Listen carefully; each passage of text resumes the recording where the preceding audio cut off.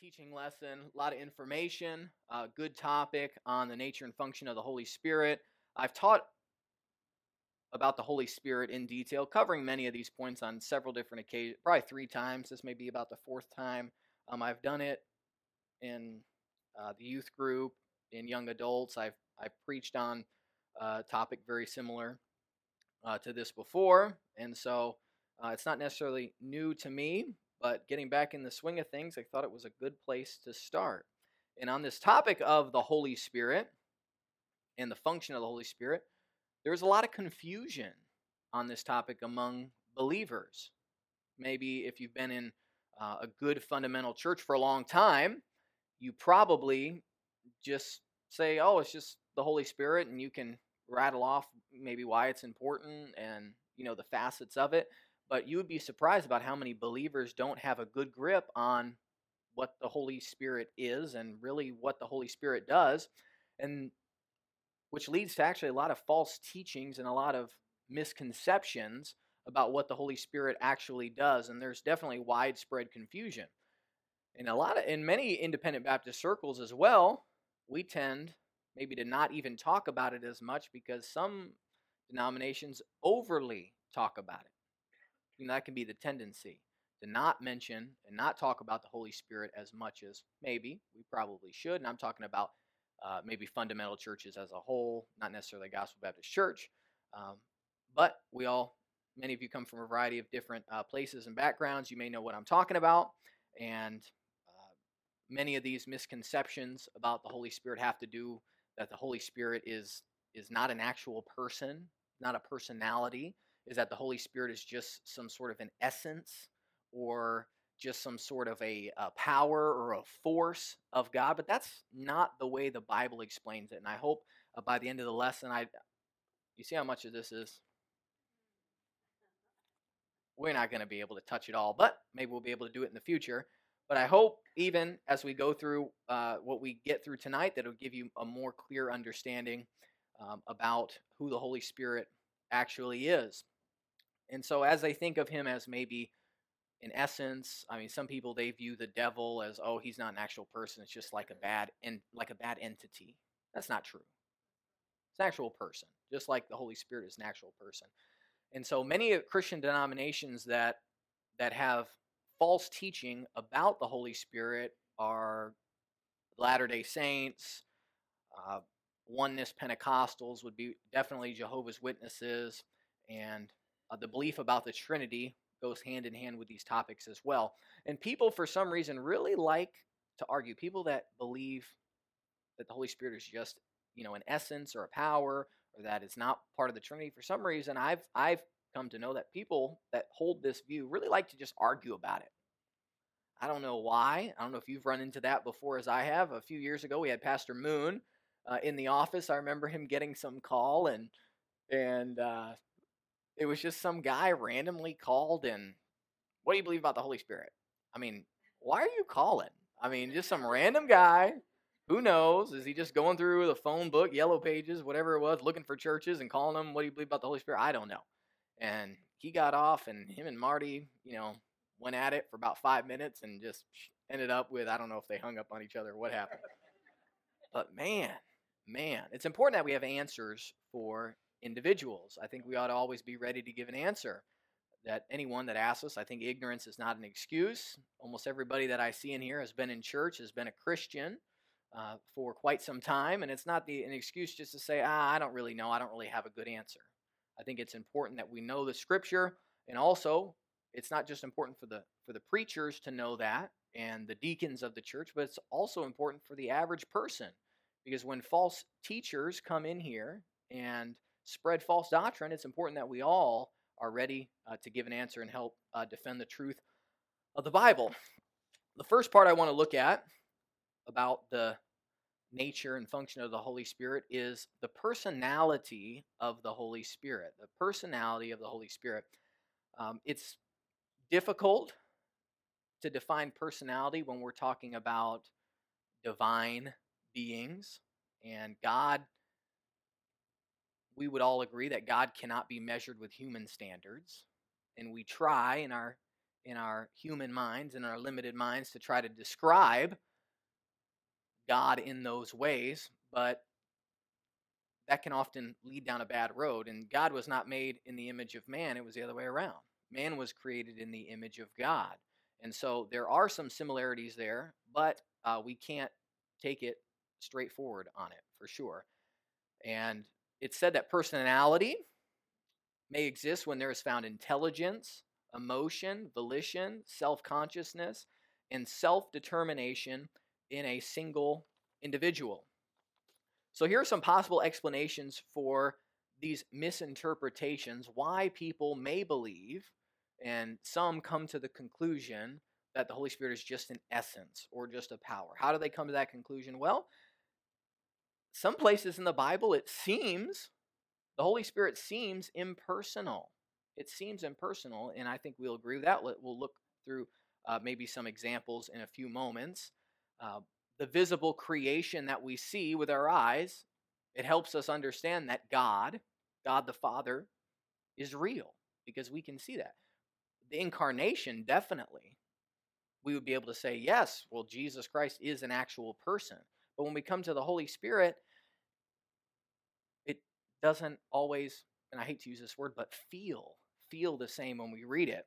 And so William Evans, who wrote the Great Doctrines of the Bible, he says this: the acts and workings of the Holy Spirit are so secret and mystical, so much is said of his influence, grace, power, and gifts that we are prone to think of him as an influence, a power, a manifestation or influence, or the divine nature, an agent rather than a person.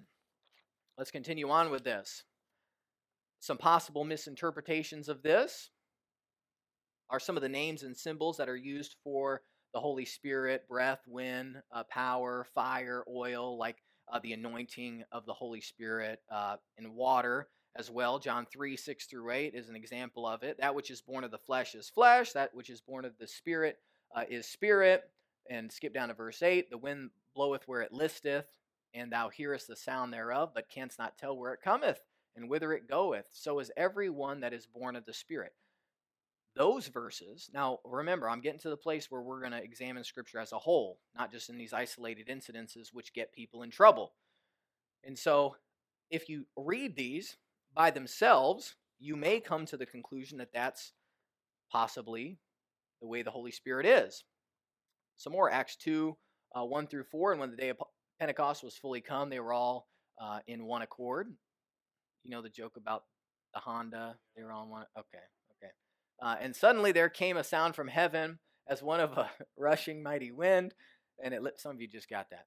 And it filled all the house where they were sitting, and there appeared unto them cloven tongues like as fire, and it sat upon each of them. We all know these verses, I believe, because most of you are all on the Bible reading board and you read your Bibles. But for those that may be watching or not as familiar, again, I mean, the Spirit appeared as cloven tongues. Remember, they spoke in other languages. That's what the word tongues there means. And again, it can give across the appearance of an influence rather than a person. Also, the Holy Spirit is not always associated with the Father and the Son in the New Testament. An example in 1 Thessalonians 3, now God himself and our Father and our Lord Jesus Christ direct our way unto you.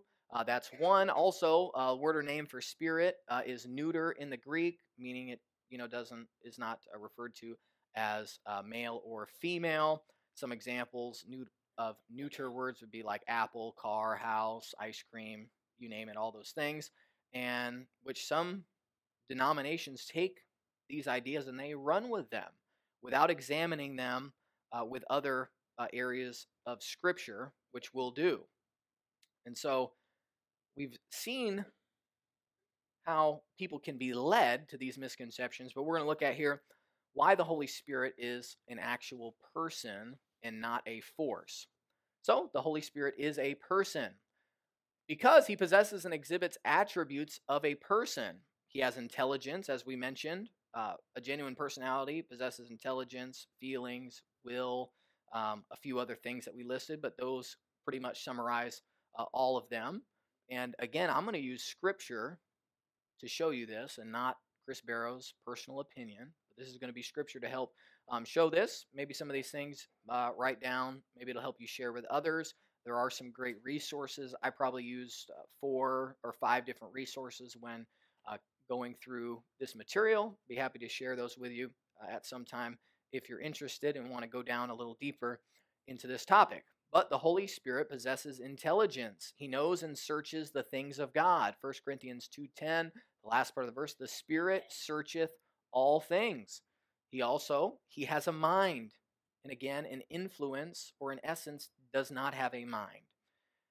Romans 8:27b, and he that searcheth the hearts knoweth what is the mind of the Spirit. He's able to teach people. 2 Corinthians 2:13, but which the Holy Ghost teacheth. And many of you know those verses, memorized them, and studied them. Some more.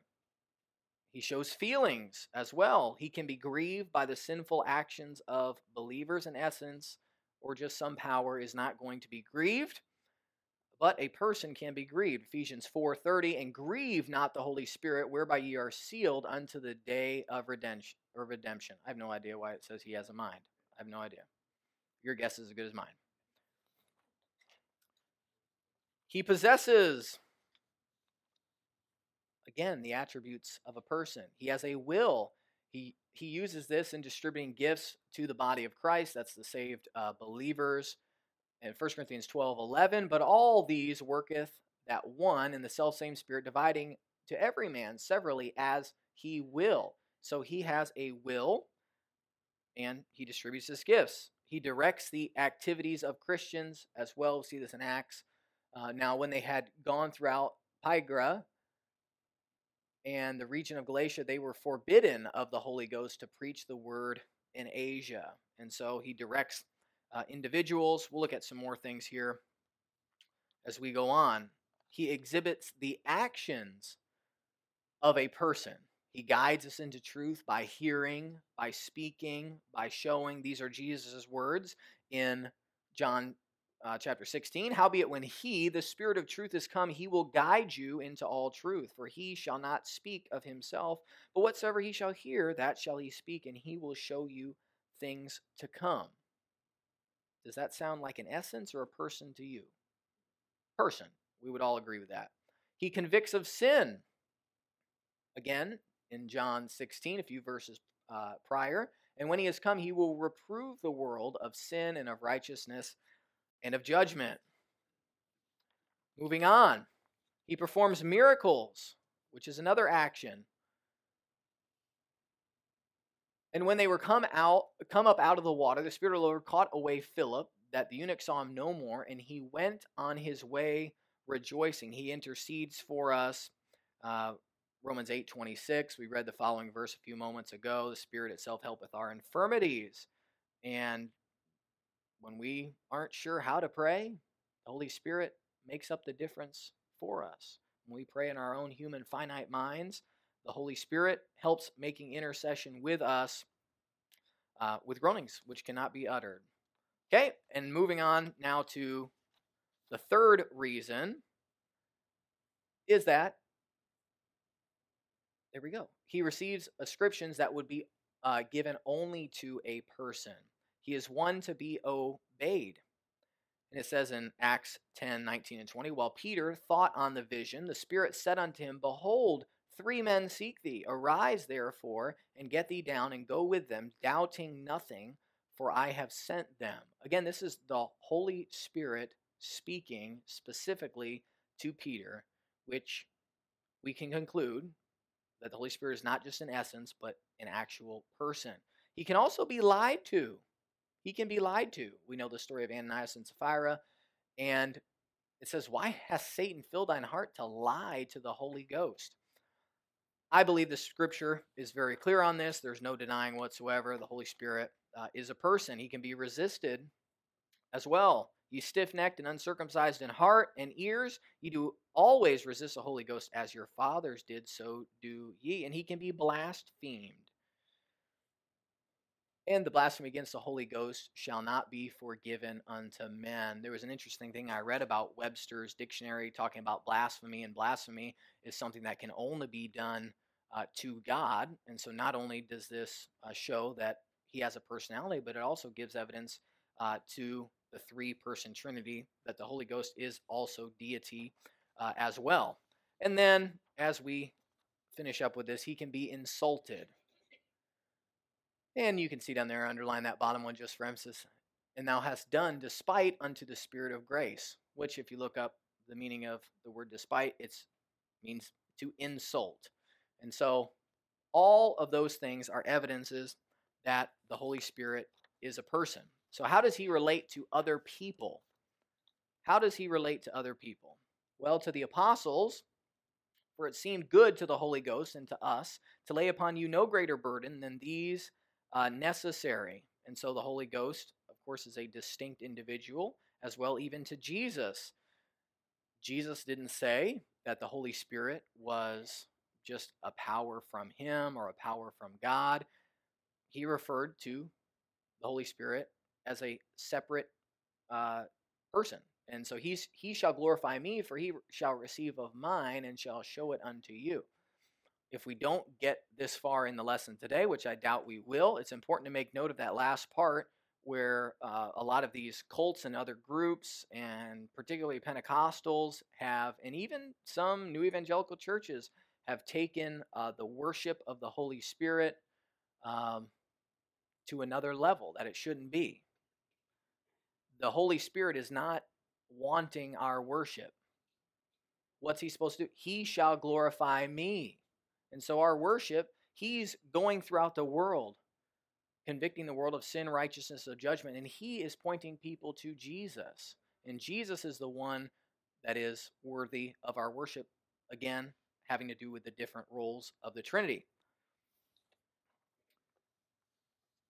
How he relates to other people, to the Trinity, we see in Scripture here the difference between the three parts of the Trinity and the grace of our Lord Jesus Christ and the love of God and the communion of the Holy Ghost be with you all. Amen. A little salutation there. And again, to his own power, that he is distinct of that. How God anointed Jesus of Nazareth with the Holy Ghost and with power. There's a distinction even between himself and the power that he has. Not that he is the power, but that he has power. And it's important to make note of that as we finish up with that. So some grammatical considerations to think of as we go through this. Again, I did tell you beforehand, this was just a lot of knowledge, a lot of information. But I hope you're grasping the simple point, not getting bogged down in all the little nitty-gritty details, which I'll be happy to share with you. And I can even send you my notes at a separate time if you're interested. So the last section of this about the Holy Spirit being a person is some grammatical considerations that we should go over. An example is in John chapter 16, verses 13 and 15, when Jesus is talking about the Holy Spirit, he is using masculine pronouns. So it says here, as I underline there, howbeit when he, the Spirit of truth, is come, he will guide you into all truth. For he shall not speak of himself. But whatsoever he shall hear, that shall he speak, and he will show you things to come. He shall glorify me, for he shall receive of mine, and show it unto you. After we read just that one passage there, do we come across, after reading that the Holy Spirit is a thing, or that he is a person? We would absolutely 100% confidently say, yes, the Holy Spirit is a person, not a thing, or not in it, as we would have expected Jesus to refer to the Holy Spirit if he was not a person. Some other grammatical considerations as well that we must take into knowledge here. And I will pray the Father, and he shall give you another comforter, Paracletus, that he may abide with you forever. That same word, by the way, used for comforter here, is actually the same word in, I believe it's 1 John 2, when it talks about if any man sin, we have an advocate with the Father. And that the word advocate there is actually, I believe, the only other time that word is used. And so it helps us kind of get the idea when talking about comforter to relay that word advocate as well, which is important.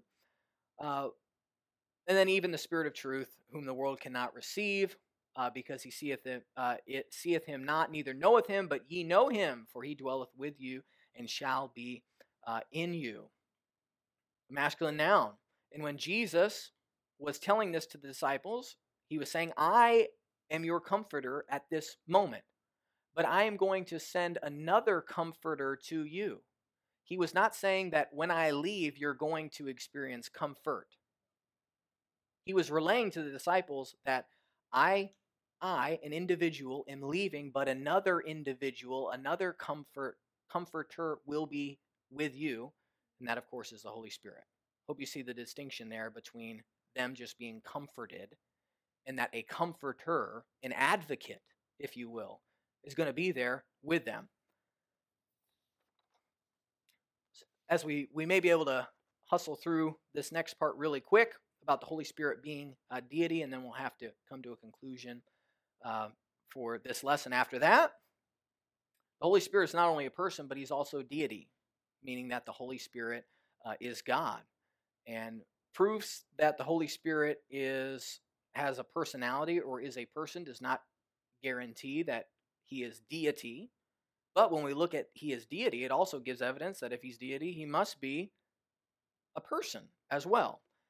And the denial of the Holy Spirit being God or being deity is actually really nothing new. Arius of Alexandria, 4th century, he was coming up with this idea. He was propagating this idea, and many people caught on to it. Some big councils were set up to, combat it. But it's nothing new. It's nothing that just started happening in the last 100 years, 200 years. It's been around for a long time. What's interesting is that false doctrine has been all the way back towards the beginning. I mean, Paul was writing to these churches correcting false doctrine very soon after Jesus had ascended to heaven. And if there's false doctrine back then, imagine 2,000 years down the road, all the trouble that we have. And something to consider.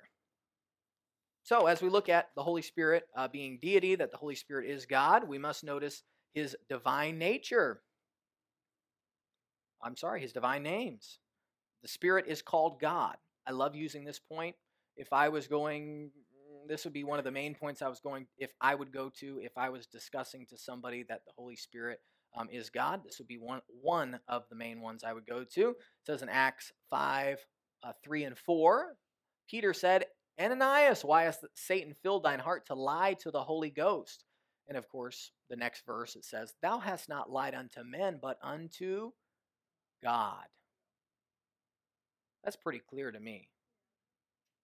The Holy Spirit is God. Lied to the Holy Spirit, lied to God. The Spirit is also called Lord.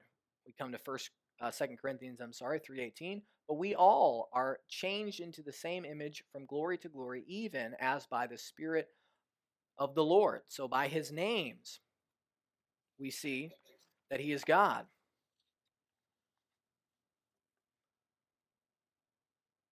The Spirit is equal with the Father and the Son. I think I was supposed to save that for a later date, so I'll talk about that later. I jumped that around about 2 hours ago and moved it down, so we'll get to it in just a minute. The Holy Spirit is God. The divine attributes of the Holy Spirit show that he is God. He is eternal. Now, I've listed quite a few verses, and I didn't write them out just because I didn't want to bore you with a million slides about each one of these things. But the Holy Spirit is eternal, is omniscient, is omnipotent, is omnipresent. He is truth. He is sovereign. Some of the verses, the second one down, he is omniscient, but God hath revealed them to us by his Spirit, for the Spirit searcheth all things. He knows all things. What's a great point about the Holy Spirit being equal with Jesus and equal with the Father, is that these attributes right here are attributes that are possessed of no other being or creature other than God. Look throughout the Scripture. No one else possesses these qualities. We can say, oh, well, there's some beings that are eternal. We would say we assume that angels are eternal. We assume that we're created and we are eternal. We are eternal in that sense, but we're not eternal that we've had no beginning and that we've had no end. And so each one of these attributes is important to make note. And again, I'll be happy to share these with you if you're really interested in getting all those verses down. If you don't have time to write like a crazy person to get them all, I'll be happy to give them to you. But they're good, and each one of them refer to the Holy Spirit, that the Holy Spirit is actually deity. So again, some actions that show that he is deity. He was the cause of the virgin birth. We know that. Holy Ghost shall come upon thee, and the power of the highest shall overshadow thee. He was an agent in giving the inspired scriptures, for the prophecy came not in old time by the will of man, but holy men of God spake as they were moved by the Holy Ghost. It's important to make mention of this as well, that the Bible does not claim to be a book written by man. The Bible is claiming that the Holy Spirit, deity, a person, influenced and gave the writers exactly what they were supposed to get. We're not assuming, and we're not going around telling other people that we are ascribing the Bible to be inspired. The Bible claims it for itself, which is highly important. Moving on. His action shows deity. One more here. He was involved in the creation of the world. And we know this, maybe one of the most common verses that everybody knows. And the earth was without form and void, and darkness was upon the face of the deep, and the Spirit of God moved upon the face of the waters. That word moved, if you look it up, many different, it's referring to hovering over the surface. But he was involved in the creation of the world. And then this is the last section that I have here, and will be concluded and move on to the prayer time. But his equality throughout Scripture, his equality with the Father and with the Son in different portions of Scripture. One of the best examples is in Matthew 28:19, baptizing them in the name of the Father and the Son and the Holy Ghost. Why is that important? Because I know God, and I know Jesus is not going to share a place with anybody else. That's not deity. That's not God. The fact that these three names are there together is vitally important and is great evidence that the Holy Spirit is on the exact same level as God the Father and God the Son. 2 Corinthians 12:4-6, and there are a diversity of gifts, but the same Spirit, and there are differences of administrations, but the same Lord, and there are diversities of operations, but the same God. Do you see it there? Spirit, Lord, God. They're equal. And then lastly, 2 Corinthians 13:14, and the grace of the Lord Jesus Christ and the love of God and the communion of the Holy Ghost be with you all. Amen. And so because in a few places the Holy Spirit isn't mentioned in that, does not really give evidence that the Holy Spirit would not be considered deity and would not be considered equally as important as the rest of the Trinity. Now, I know this is a lot of Bible, a lot of things to go over. Hopefully you got the main points. We went over those misconceptions, went over that, yes, the Holy Spirit's a person. And yes, the Holy Spirit is truly God. If it so happens that I teach another lesson in the near future, maybe we'll talk about the function of the Holy Spirit in the Old Testament, and then the function of the Holy Spirit in the New Testament, because there was differences between those two times, and it's pretty important, helps us to get a big picture of what God is doing. That's all I have for you. I'll pray, and then I'll turn it over to Pastor Bill for the prayer time. Let's pray. Lord, thank you for the few moments to go over some of these things about the Holy Spirit. Thank you that we have a church that appreciates and loves the doctrines of the Bible, that's not just concerned with the frivolous things that we often get focused on, but this is really good stuff that Christians need to know. Help us to remember some of it. Maybe use us to share it with others. In Jesus' name, amen. If you would like to know more about the Lord Jesus Christ, you may contact us at the church website, gospelbaptistchurch.com, or you can go to Facebook and type in Gospel Baptist Church, Bonita Springs, Florida. Also, you could call the church office at 239-947-1285. Thank you, and God bless.